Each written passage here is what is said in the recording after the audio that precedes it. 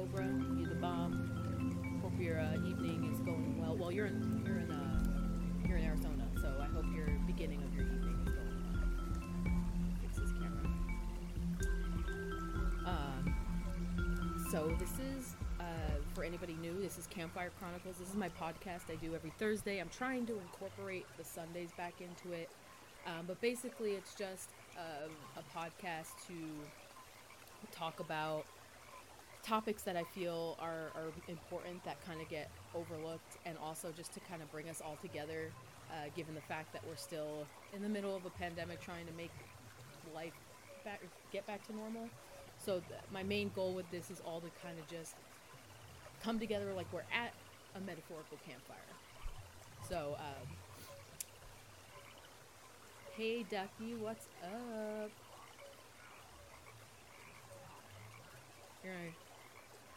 You're gonna enjoy this one today because I actually am gonna read from a story that is free right now, free 99, the best price because you don't pay any money, on Kindle. It's called Disenchanted. It's one of my favorite books that I wrote. I had a fun time rewriting a story that I wrote in years past, and I was thinking maybe I could read a chapter or two during the podcast. That's at the end, of course, but I was thinking I could read a chapter or two and then continue it next Thursday. And this way, for people who don't necessarily listen to each episode in order, they can at least hear some good stories while they're staying tuned. So I guess I'll just kind of get into what I've been noticing lately. I posted a video on TikTok, and this is kind of the main focus of today's episode.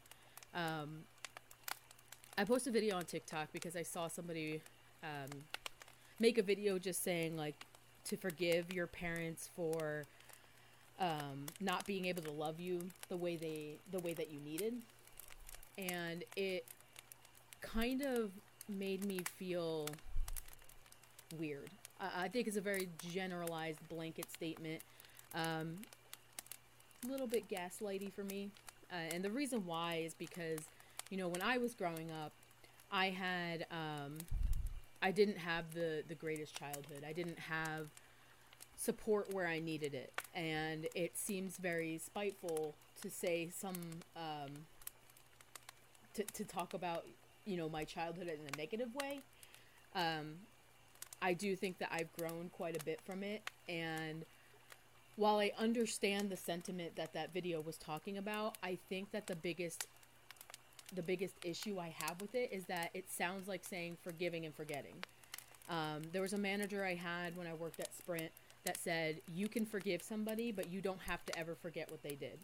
And I think that forgiveness is different per person. I think that forgiveness means that you yourself are choosing to move on from a situation or from a person that is toxic. Growing up, mental health was not something that was really talked about in my family. I had pretty bad mood swings, as my sisters love to tell me, but it was more than that. I remember when I was 14 years old and I was experiencing my first few bouts of depression, and I didn't know what was happening. 14 was a very confusing age for me, which I'm sure a lot of people can agree with. I was in 8th grade, and I didn't know how to deal with this feeling of just utter hopelessness. And it didn't make sense. I had my whole life ahead of me, right? And people would tell me there's people who have it way worse than you. But I think a lot of it came to a head because I realized that I didn't have my mother. My mom passed away when I was 3, so I didn't have her to be there and experience things that I wanted her to be there for, and I didn't know how to cope with that. My grandmother pretty much raised me and my older sisters, and the generational differences. My grandmother was born in the 30s, and I was born in the 90s, so just having that much of a generational gap, it's not easy to talk to people things like, like depression, like hopelessness.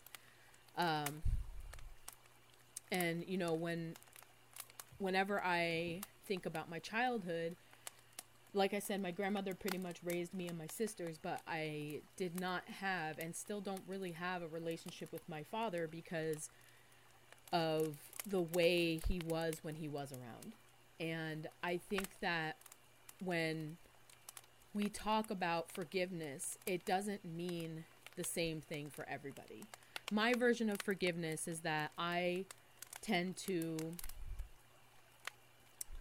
how do I word this? I tend to move on. And I either move on with that person still in my life or I move on without them.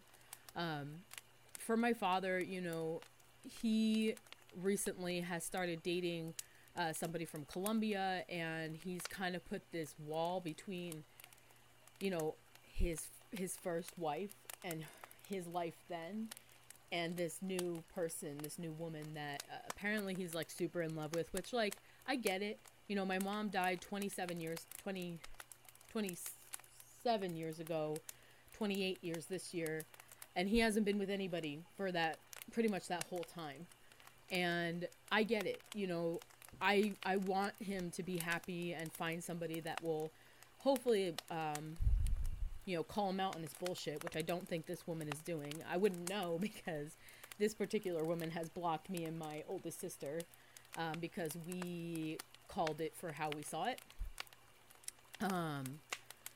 But I will say that he's really kind of cut us out of his life, and he has grandkids from all three of his kids. And my middle sister lives in New York still, and I don't hold anything against her because, obviously she's the closest, and she's the one who gets to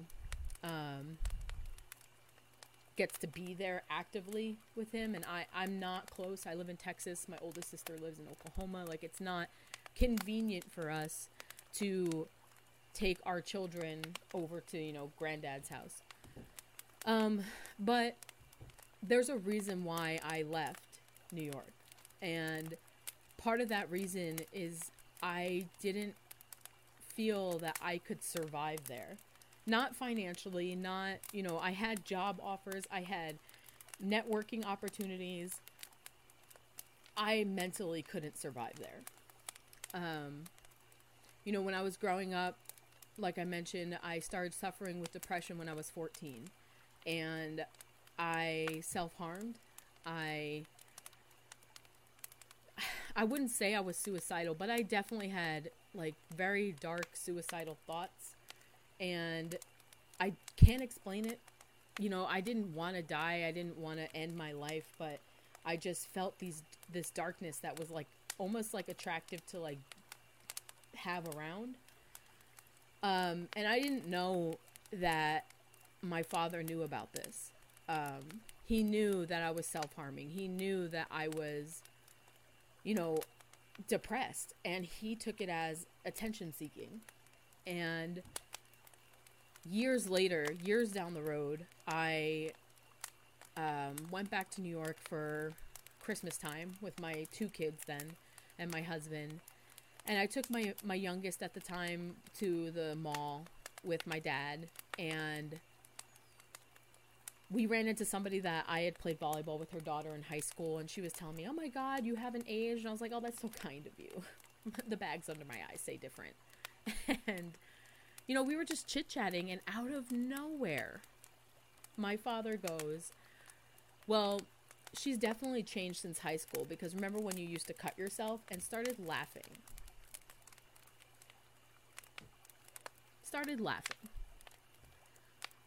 And I didn't really know what to say. I looked at the woman that, I had known for years, and I was like, "You have a great rest of your day. Happy New Year." And I walked off. And I my dad thinks that it was a phase that was like awkward, but it wasn't an awkward phase. That was the beginning of my mental health issues. That was the beginning of my depression. That was the beginning of my anxiety and what causes my anxiety.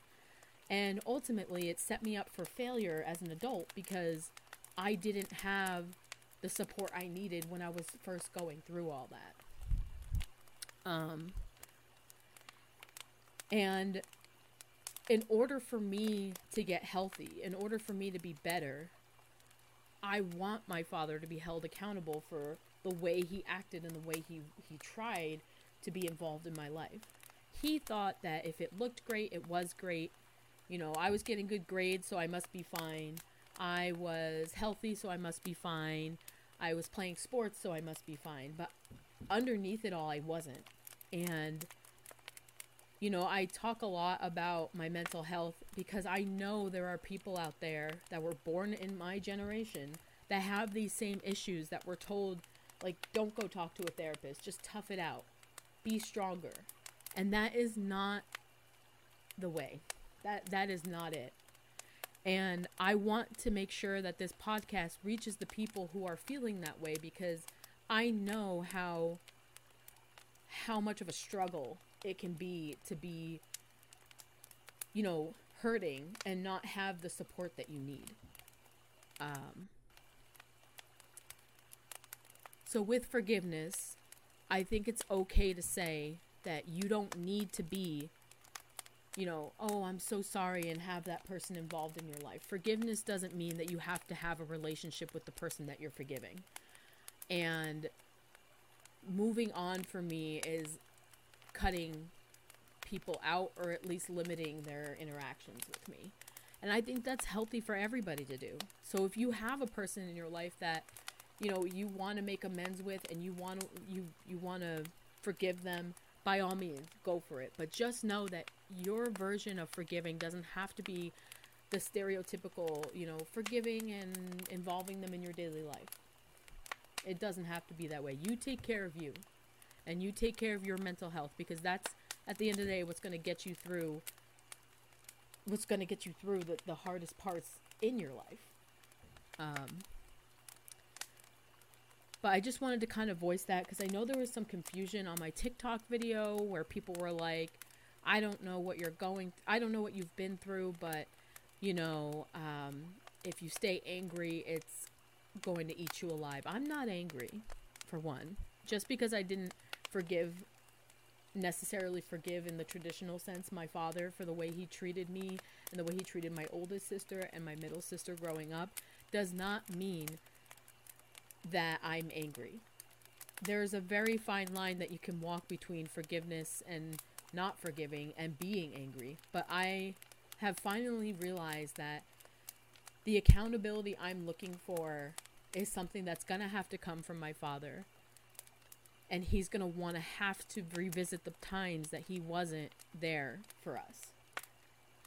And right now, that's not going to happen. And you know, he may die before we even get to that conversation. And that's something that I've already moved on from. I've already forgiven him.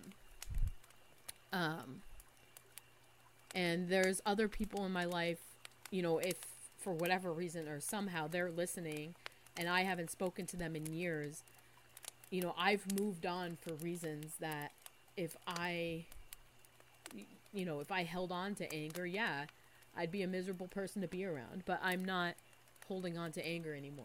I'm not holding on to disappointment. I'm just moving on and taking care of my own family and my own mental health needs. Because if I don't, yeah, of course, you would be falling apart. So this particular podcast, as far as the first half anyway, is just make sure you take care of yourself. You know, if you feel that the traditional sense of forgiveness for you and involving that, you know, person in your life that you have to forgive is important to you, go for it. But just know everybody's version of forgiveness is different. And you can't expect somebody to forgive them in the sense that you believe forgiveness should be given. And I've had that issue with my mother-in-law and my sister-in-law. I don't involve them in my life. My husband and I have talked about it. And there are reasons why we do things the way we do things. So just take care of yourself. You know, if you are struggling with depression, if you are struggling with suicidal thoughts, get help. I know it's hard. I know it's such a struggle to find somebody to talk to that, you know, you feel maybe that you haven't been listened to. I want you to know that if you do need somebody to talk to, I am my door is wide open. I mean, I do not judge people who have depression. I do not judge people who are suicidal, who have attempted suicide. Just know that you can message me or call me at any time of the day, and I will listen, and I will be there, and I will support you in however manner I can until my means are exhausted and I don't have anything else that can help you. And I think that's important. We all got to look out for each other. So, I know that was pretty heavy. I just wanted to clarify things because, like I said, you know, people were getting it twisted on TikTok, and I didn't want people to think that I like spite my father for everything he's done. It's unfortunately all the bad things that he's done has made me the person who I am today, and my mother passing away has made me the person I am today. And I don't have any regrets. I don't have any hatred. I just go with the flow. So, now speaking of mental health and all of that, you know, one of the things that I wanted to kind of tie into the story time tonight is that feeling of loneliness was really an important factor in Lily's story in Disenchanted. She's kind of forced into her loneliness, which is, sorry, by the way, you know, sorry, but she's forced into this lonely lifestyle because of who she is. And I really love when I wrote Disenchanted, I didn't write it, you know, I didn't write it to mean anything in particular as far as, you know, like metaphors or anything. I just wrote it solely on the fact that, you know, we think about society today and we think about how you are supposed to tough things out and you're supposed to be doing things for yourself. But it's the story itself is really just a bigger look at mental health and how reaching out to find somebody or have that strong bond with somebody who can help you through it is so important to healing. And it talks about anger and you know, I really love Lily's character because she is super rounded with that, and her story was really awesome to write. Like I said, I'm gonna read you a few excerpts from that. So let me pull up. Hold on. Let me pull up Disenchanted for you.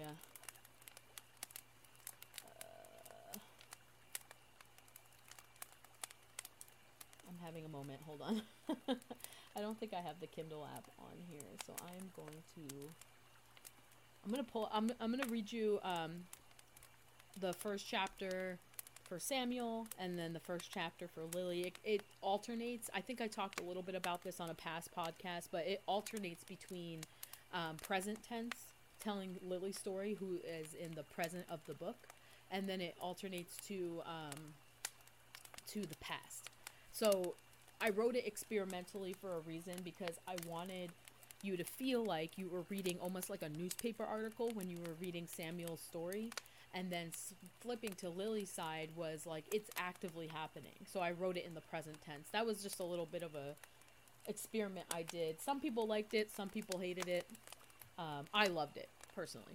And my editor loved it. So let me find it, first of all. I'm going to read it from my iPad. Oops, I can type, I promise. Here we go. Alright, so the funny part was I actually dedicated Disenchanted to my high school guidance counselor, who told me that I would... Oh, thanks, King Matt, for hosting. I appreciate you. Appreciate you greatly. And I also got a new follower. Hey, what's up? How you doing, King Matt? I am doing well. I've been busy. I had to clean my kitchen and my living room today because I had somebody coming over. And that was not fun. I don't like cleaning. But how are you doing? I hope you're doing good and staying healthy out there. You're just in time for the story part of Campfire Chronicles, where I read you a few a few snippets from a book. This particular book is available for free on Amazon right now. And I'm going to ask a huge favor of everybody who's watching today, even if you don't read, all right? Even if you don't read and you hate books and you hate English, download this book. And the reason why is because I think that I can change your opinion on reading. I really do. This book is made that you don't have to sit down and read it in one session. You can read it and then pick it back up from a different, different day, different month, and it'll just continue to flow.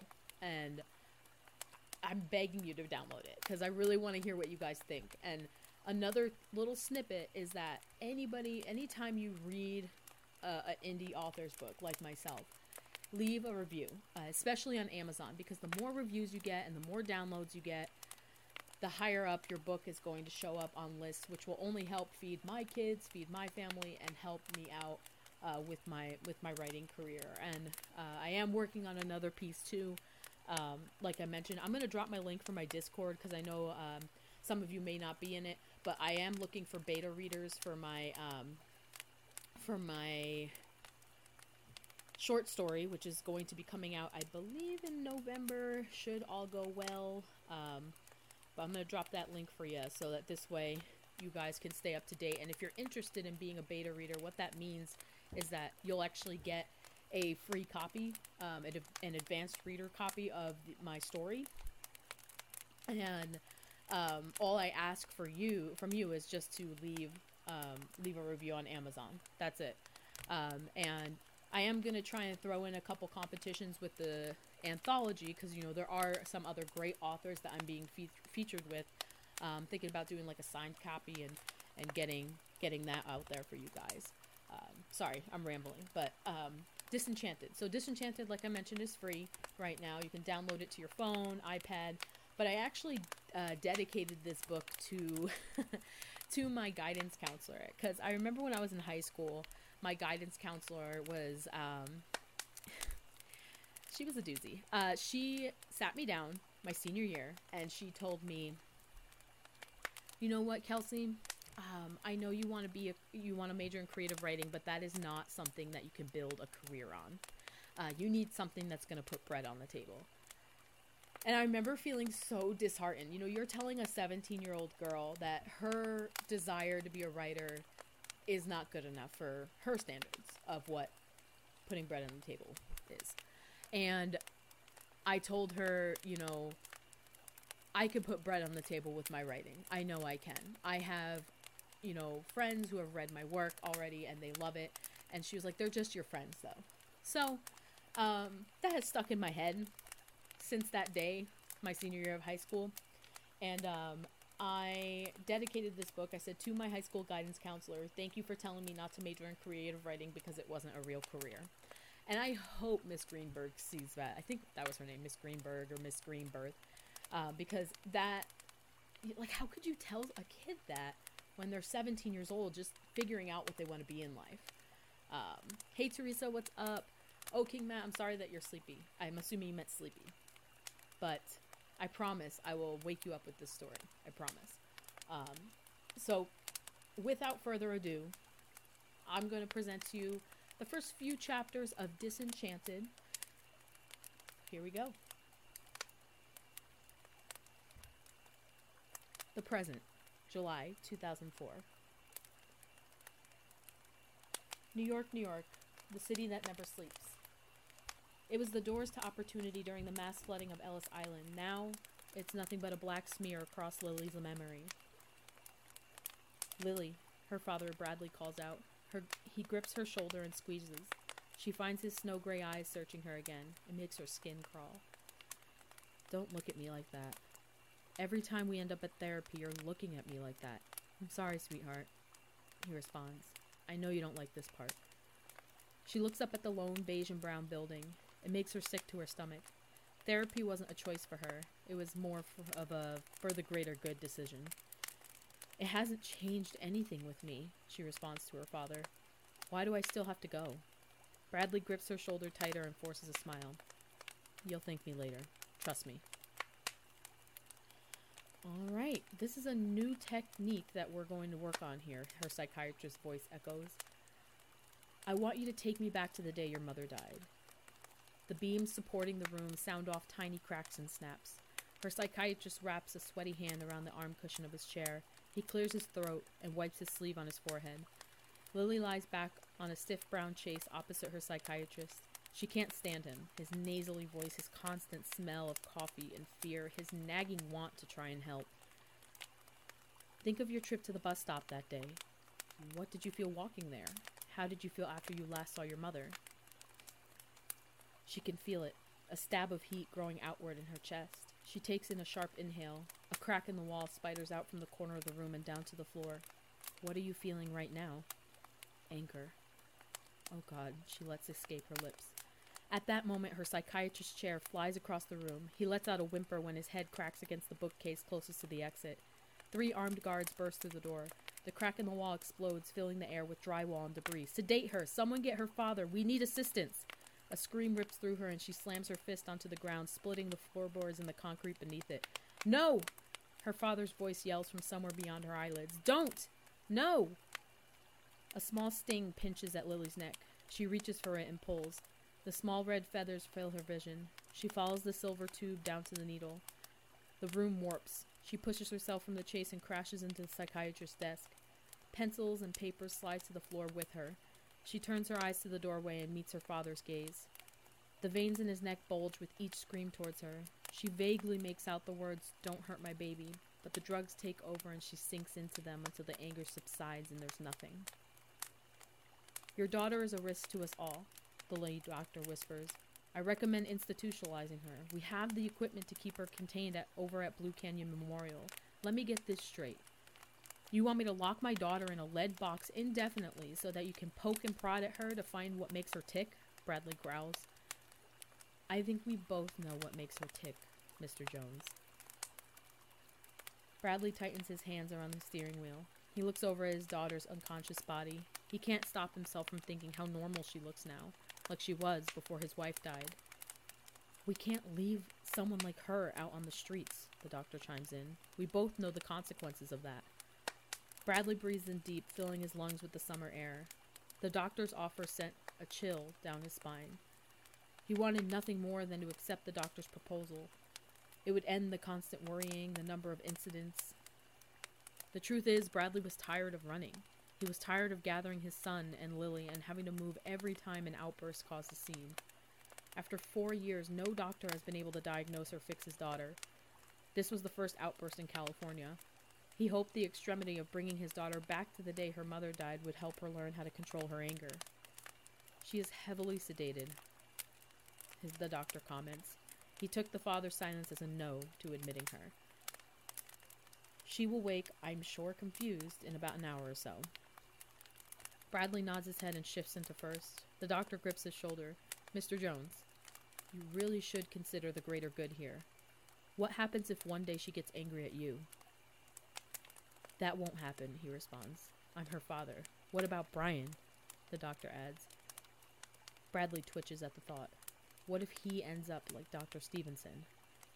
Bradley's eyes fill with water. He rolls up the window, nearly clipping the doctor's fingers in the glass, and speeds away from the psychiatrist's office, peeling out at the stop sign. Lily would never do that. Never. Lily? Bradley says. Lily, wake up. She forces her eyes open to the blazing sunlight. Gravity forces her hands to stay pressed against the starch-filled sheets. Lily looks at her father. She traces the pinched muscles in his forehead down to his eyes. Someone got hurt again. No, don't lie. Bradley lets out a long puff of air. He can't fake it like he used to anymore. He pushes Lily's bangs from her forehead and lays his lips against her skin. Lily closes her eyes again. She enjoys the view from behind her eyelids better than the half-lie smile across her father's face. Bradley pushes himself from the bed and shuffles his feet across the carpet. Dad, she says before he passes through the doorframe. He turns and leads on the handle. Lily winces at his slouched frame. He used to not look so old. He does his best to hide the fatigue in his eyes and the grays in his hairs. He used to have time for Noah. What was his name this time? Brian or whatever? They would practice soccer together a couple blocks down the road in Manhattan. Noah was amazing. He was a fast learner and strong. Bradley was athletic. He met his wife at a half marathon in Pennsylvania back when they both were at Penn State together. But once Noah was old enough to run, they were inseparable, while Lily and her mother went on their own way. This problem of hers makes everyone tired. Doctors have run every test possible. Super strength, telekinetic powers. Those are things you hear about in comic books. Lily glances down at her hand. It's wrapped in a neat pattern of white gauze. Breakfast is on the table downstairs, Bradley says from the doorway. Come down when you're ready. Lily stares at the wooden panels of her door and decides to close her eyes instead. Noah, Bradley calls from the bottom of the stairs. He makes his way back to the kitchen to grab the rest of his coffee. He slides the knot of his tie upwards until it grazes his neck. The coffee is horrible. He never could get it quite the way his wife did. His was some version of thick black tar that tasted just the same. The cooking part he had down like a science, though. Pancakes? On a school day? Noah says from the end of the hallway. Lily must have had an episode yesterday. Noah! Noah throws his hands up in defeat and sits in front of the plate with a higher stack of pancakes. So, how is school going? Bradley asks, sipping from his mug. Fine. Noah shovels pancakes into his mouth. Anything about the soccer team? Did you make it? I gave up soccer, Dad. He responds, taking a gulp of orange juice. Bradley nods his head and looks into the black mirror of his coffee. He made a note on his mental checklist. Things to remember about Noah. I've gotta go, he says, stuffing one last pancake into his mouth. Thanks for breakfast. Wait, I'll drive you. No, he says, throwing on his jacket and slinging his backpack over his shoulder. The door slams, leaving a deadened echo in the kitchen. Bradley pinches the bridge of his nose, attempting to smother a migraine. He dumps the remainder of his coffee down the drain and throws his suit jacket over his shoulders. His wife would have known exactly what to say to their son during this moment. He grabs the keys to the Mini Cooper and walks out the front door, kicking himself for even bringing her up. The sun boils the pavement under Lily's feet as she runs along the main street in town. She knows it's risky being this close to civilization, but it's the only way she can prevent herself from losing her mind in her father's house. On days like today, she counts her steps to take her mind off of the heat. Once she hits 1,000, she starts back at 0. The running cuts down on the amount of episodes she has at her psychiatrist's office, too. After yesterday, she owes it to everyone to run extra long. She takes a hard right to run through the center of town. There's a fountain that she likes to toss a penny in. The wish hasn't changed for the past 4 years, but she makes a point to say it at least once a day, whether it be on a star or just begging for it out loud. The fountain is drained because of construction, but Lily slows to a stop in front of the concrete base regardless. She pulls a penny from inside her shoe and spins so that her back is facing the fountain. Just make this problem stop, please. She throws the penny over her shoulder and waits to hear the clink of it bouncing along the bottom of the fountain. Lily? She opened her eyes to find Noah standing in front of her. Hey, what are you doing out here? I could ask you the same question, she says, pointing to his book bag. Shouldn't you be in school? Noah shrugs his shoulders. Shouldn't you be at therapy? Lily shrugs her shoulders as well. A flood of people come around the corner towards the fountain. We should go, she says, nodding her head towards them. I was going to go to the park. You should really be at therapy, Lily. Please don't remind me, she says, kicking tiny pieces of concrete on the ground. I heard it was a pretty bad episode. I know, she says, pulling the hood from her sweatshirt over her face. Please stop reminding me. Sorry. They both make their way to the town park in silence. The sun warms Lily's face, making her sweat in her jogging clothes. She looks over at Noah and can't help the jealous feeling that grows outward from her chest. His blonde, curly hair glints in the sun, and his face glows brighter the longer it stays in the light. He'll never have to pretend he doesn't exist. Lily squeezes her fist and a tree branch snaps to their left and crashes to the ground. Whoa, Noah says, backing away from her. Sorry, she says. Sorry. He raises his hands in defense. Don't apologize. It's not your fault. She smiles, and for some strange reason, that small phrase makes her feel much better. They reach the weathered bench where Noah usually draws for hours until there isn't enough sunlight to see. He flings his book bag onto the seat and lets out a sigh. I know you're upset, Noah, Lily says. I'm sorry for everything. I'm not upset at you. I just... whatever. Lily nods her head and looks down at her fingernails. I'm sorry we might have to leave again. Yeah, he says, running his fingers through his hair. He lets out a sigh and looks across the field. A family stands by a pond and throws feed to the ducks. The little boy's high-pitched laughter fills the open space. We used to be like that. Lily looks over at the family and nods her head. Yeah. Mom died and it's like Dad just lost it.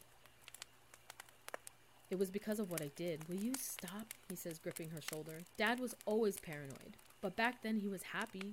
When Mom was alive, he would take us to do things like that. Laughing back then was more fun than anything I could think of. Lily breathes in and nods her head. She can't deny what he's saying, even if it stings. I know a huge part of it was me, though, she says. If I hadn't... And how are you supposed to know that your anger was a weapon? She shrugs her shoulders. Exactly, so stop blaming yourself. Lily nods her head and looks back at Noah. I'm still sorry. I miss New York. I miss our Central Park runs after school. I miss watching you at your soccer games with Mom and Dad. I miss our friends.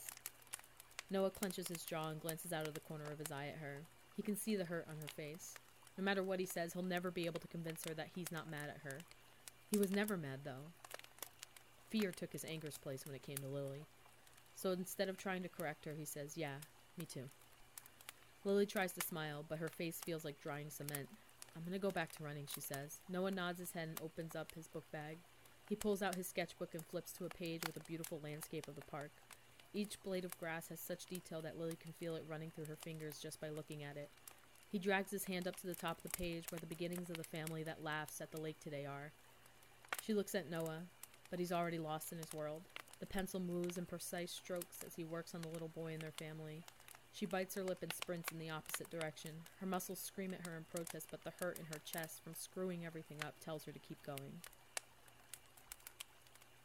The past. December 1918. After the Great War, things were supposed to get better. The fighting was over and soldiers could finally come home to their families. But that was only true for some. Samuel, she wheezed. Yes, he responded. Her skin shined with a glossy texture in the lamplight. She folded a flaming grip on Samuel's hand. The 1918 Spanish influenza ripped through Boston and killed so many people that relationships and last moments together meant everything. Samuel knew he and Margaret didn't have much more time together. Oops, lost my place. There we go. Remember when we first met and you brought those daylilies? She whispered. He nodded his head and tried to remember her healthy and alive like she was then. But the heat from her hand made the memories fuzzy. I'd love to see them again, she said, smiling at the memory.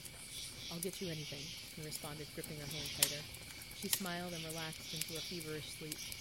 Samuel grabbed his peacoat and walked into town. Boston was quiet at night. Most cities came alive, had a heartbeat, but ever since the war and sickness, the streets were like a catacomb. There was one store that remained open at night in Boston. It was a bit of a walk, but with Margaret so sick, he had to get her something. Anything that could ease the pain. The alleyway leading to the pharmacy had no light. The darkness flooded Samuel's eyes, but he knew this walk. He didn't need the light to know where he was headed. Money, a voice from the darkness said. All of it. Samuel turned hard with an elbow in the direction of the voice. A yell ripped through the alleyway. He jumped towards the sound and pinned the voice's owner to the ground. The fire-hot pain of a knife slid across Samuel's throat. He released the person beneath him and clawed at the gorge of blood that spewed from an elbow in the direction of the voice. A yell ripped through the alleyway. He jumped towards the sound and pinned the voice's owner to the ground. The fire-hot pain of a knife slid across Samuel's throat. He released the person beneath him and clawed at the gorge of blood that spewed from his neck. He tried to call for help, but the only sound that escaped his lips was that of a bubbling choke. The man dug through Samuel's jacket and snatched his wallet. He turned to run from the alley, but slammed to his knees, skinning his palms in the cobblestone alley. He turned, and in the dim light of the street lamps, he saw the whites of Samuel's eyes. Like two giant spotlights, his fatal glare haunted him as he shook free from Samuel's final attempt at stopping him. The light that filled Samuel's eyes edged closer to darkness, and then there was nothing. Samuel believed in heaven. He believed that every person would get the chance to atone for their sins and get a direct route to the pearly gates. But falling into nothing but darkness and emptiness, jolted him. When his eyes opened, the smell of copper filled his nostrils. Blood. He could never forget that smell after fighting in the trenches. He reached for his throat. The cut was thin but deep. The blood around the room was like jelly. He was here for a while. The puddle of blood stained his white undershirt through his peacoat. He shouldn't be alive. He knew that. He knew that man cut into his artery. He felt the blade burn through his skin like white-hot fire. The blood was like lava when it forced its way down through his fingers around his throat. Margaret. Samuel took off back towards their house. The streets were silent. The sunrise melted into the night sky, leaving behind a trail of pinks and oranges. His body hurt. He stumbled over his feet like his brain had ceased all communication to his legs. He grabbed at his neck. The gelled blood stuck to his palm. The lamplight was still glowing in the window. He swung the door open to their home and fell to his knees at Margaret's bedside. "Margaret!" he called out. Her hands were burning hot. Her fever was high before, but the temperature seemed impossible. He rubbed her hands and ran his fingers against her cheekbone. "Please don't do this to me, please." "Samuel? Let go." Her breathing became gasps for air. Her eyes went blank like slate. Her last breath was silent. Her arm was lead in Samuel's hand. People imagine heaven as their own slice of paradise. They believe they will be reunited with loved ones long lost. A place where God himself will welcome you with open arms and show you the Garden of Eden. But death has a cruel sense of humor.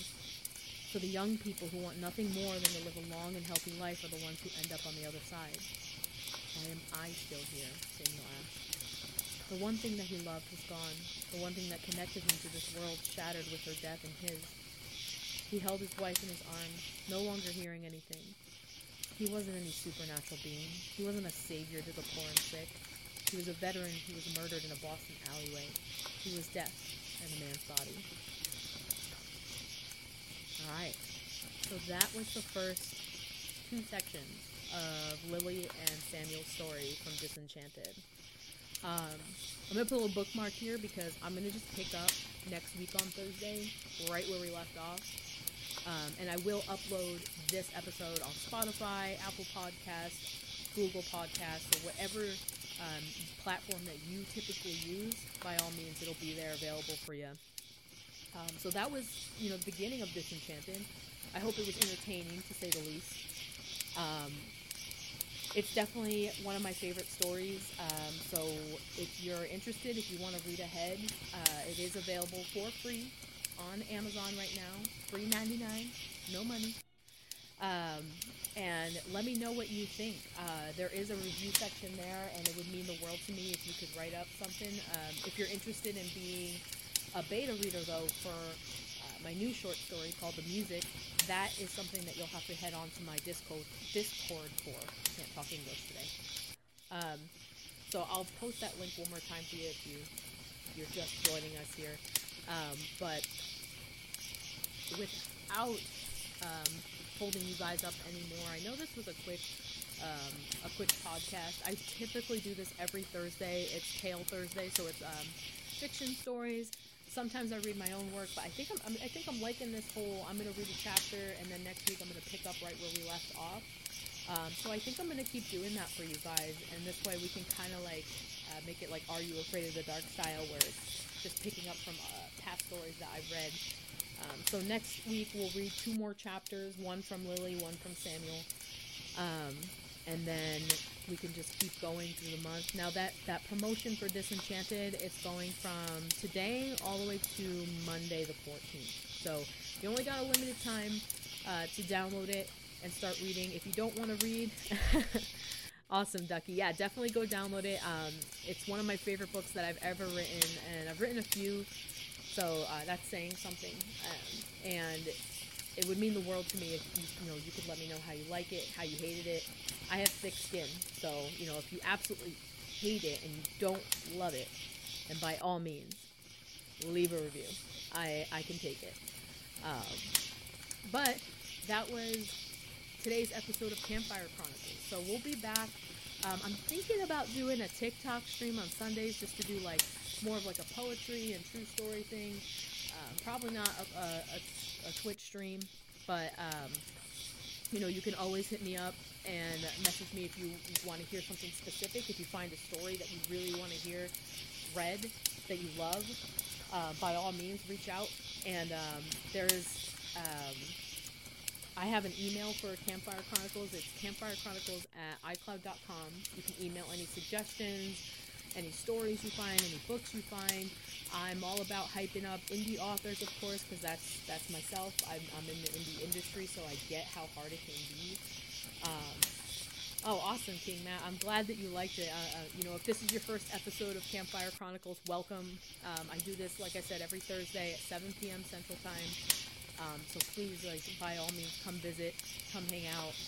And I really want this to just kind of be an open discussion too, as far as talking about like the mental health part or any of the, sometimes I do like most recent events. I'll talk a little bit about that. Like last week I talked about the unfortunate findings of the Native children who were buried in Canada. So I do try to stay up to date and talk about topics that are, happening right now. But on behalf of Cure Habitat, the awesome Twitch account that actually helped me bring this to fruition, go ahead and give them a follow as well.